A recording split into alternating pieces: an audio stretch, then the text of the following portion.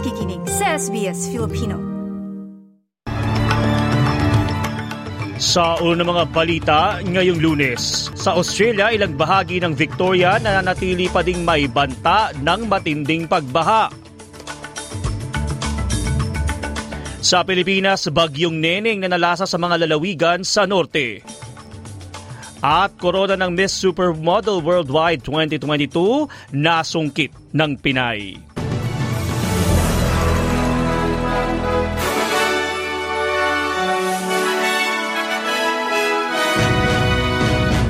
Sa detalye ng mga balita, sa Australia, abot sa 250 katao na apektado ng mga pagbaha sa Victoria ay mabibigyan ng pansamantalang matitirahan sa Melbourne. Simula bukas, Martes, pwede nang magamit ang dating quarantine center sa Mickleham, malapit sa Melbourne Airport, para sa mga tao na kailangan ng matutuluyan. Sinabi ni Victoria Premier Daniel Andrews na makakatanggap ng pagkain ng 3 beses sa isang araw ang sino man natutuloy sa naturang emergency accommodation, pati na rin ang suporta para sa kanilang pisikal at mental na kalusugan. There's still going to be water in these communities and houses that are just not inhabitable for extended periods of time. So for some people, the notion of coming to Mickleham, being well cared for, being able to focus on your well-being while the clean-up happens, while waters recede, passage of time is going to be really important with this, particularly as we see more and more rain. Samantala, nakataas pa rin ang emergency warning sa ilang lugar sa Victoria kasama ang mga lugar ng Shepparton, Murchison, Echuca, Kiala, Mooroopna, Orville, Charlton, Barnadown at Elmore. Kahapon, Linggo, umabot sa halos 12 metro ang tubig sa Goulburn River sa Shepparton at inaasahan na tataas pa ito ng hanggang 12.2 meters. Ayon sa Bureau of Meteorology, ito'y mas mataas kaysa sa baha noong 1974 na umabot lamang ng 12.09 meters. Samantala sa ibayong dagat, may pagbaha rin sa bahagi ng Asya kung saan matindi ang lagay ng panahon na naranasan sa Pilipinas at Thailand. Malakas na pag-ulan ang nananalasa sa bayan ng Phuket, timog ng Thailand kung saan umabot ng hanggang tuhod ang tubig baha at napilitang magsarado mga tindahan. Tumulong ang Thai Navy sa paglikas sa mga lokal na residente, lalo sa mga may sakit at matatanda. Samantala sa Pilipinas naman, lubog sa baha ang ilang lugar at mga bukid sa Cagayan dahil sa malubhang pag-ulan sanhi ng bagyong Neneng na may international name na Typhoon Nesat. Ayon sa National Disaster Risk Reduction and Management Council, napilitang lumikas ang ilang daang pamilya kahapon at pansamantala ngayong nasa mga evacuation centers. Sa ulat ng Inquirer.net, ayon sa NDRRMC, mahigit 300 pamilya o aabot sa 1,000 individual ang inilikas mula sa 8 bayan sa Cagayan Province. Sa ngayon, wala namang naiulat na nasawi. Magpapatuloy naman ang pagkilos ng bagyong Neneng pakanluran sa bahagi ng West Philippine Sea ngayong Lunes, saka ito kikilos patimog kanluran hanggang sa araw ng Miyerkules.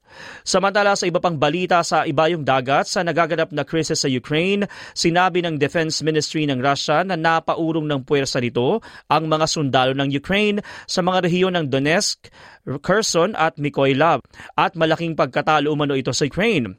Hindi agad na maberipika mga ulat sa lugar ng sigalot pero sinabi ng Kremlin na nagpapatuloy ito. Ang kailang mga airstrike sa mga target na militar at enerhiya gamit ang mga malalakas na armas. Sa buong halos 8 buwan ng labanan, ilang lugar na puro sibilyan ang tinamaan ng Russian missiles na itinatanggi naman ng Kremlin.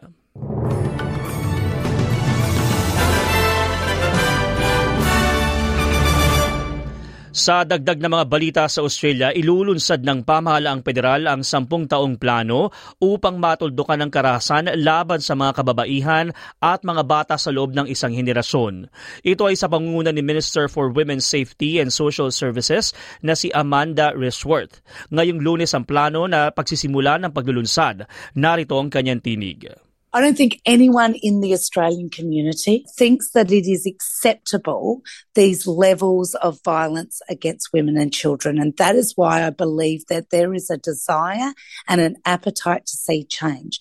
And this national plan, it's a long-term plan that will withstand change of governments and it will pull us all in the same direction. Samantala, isang parliamentary inquiry ang isasagawa kaugnay ng kahirapan sa Australia. Mangyayari ang unang public hearing sa Melbourne sa darating na araw ng Huwebes, October 20. Pagkatapos nito, itutuloy ang pagtatanong sa iba pang mga syudad at regional areas bago ilabas ang resulta ng pagsisiyasat sa Oktubre ng susunod na taon. Ayon kay Senator Janet Rice mula Greens, pagtutuunan din ng pansin ang tumataas na halaga ng pabahay. We'll be hearing from a whole range of advocates, but people who are currently living in poverty as well, to highlight their voices, to amplify their voices, to bring their voices into the parliament.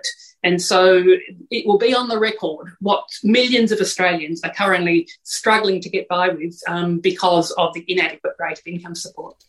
Bago ang gagawing inquiry, hinihiling ng Greens na taasan ang lahat ng income support payments nang hindi bababa sa $88 bawat araw para maibsan ang kahirapan sa Australia.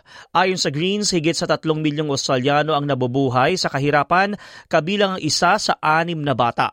Ani Senator Janet Rice, nakakadagdag pa ang federal na gobyerno sa problema dahil sa pagpili nitong huwag taasan ang tulong pinansyal tulad ng job seeker payment. Sa ibang balita sa New South Wales, sinabi ng leader ng oposisyon ng NSW na si Chris Minns na tatapusin ang pagkasabribado ng mga asset ng gobyerno sa ilalim ng isang pamahalaang labor. Ani Minns, sa ginawang Labor State Conference itong nadagnag daang weekend, ibinenta ng kasalukuyang gobyerno ng NSW ang nasa $93 billion na government assets sa nakalipas na 12 taon.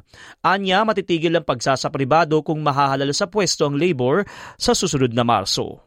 We'll put an end to privatisation of our utilities. It's a clear choice between our parties.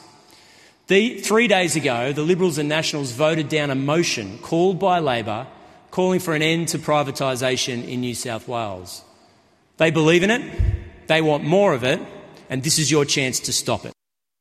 Sa kanyang talumpati, nangako din si Chris Minns na mga bagong tren o bago ng tren na gawa mismo sa Australia.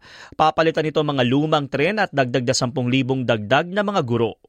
Samantala sa balitang sports, sa boxing, muling pinatahimik ng American boxer na si Devin Haney ang Australian lightweight boxer na si George Kambosos Jr. sa naging match nito sa Melbourne. Sa pamamagitan ng unanimous decision, napanatili ni Haney ang kanyang titulo sa lightweight division.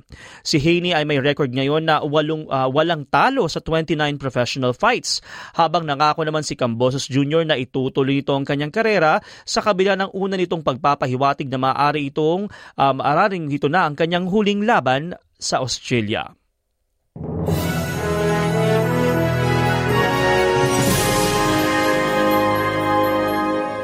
At sa gandang balita, nasungkit ni Alexandra May Rosales ng Pilipinas ang korona ng Miss Supermodel Worldwide 2022 na ginanap sa Jaipur, India kahapon Linggo.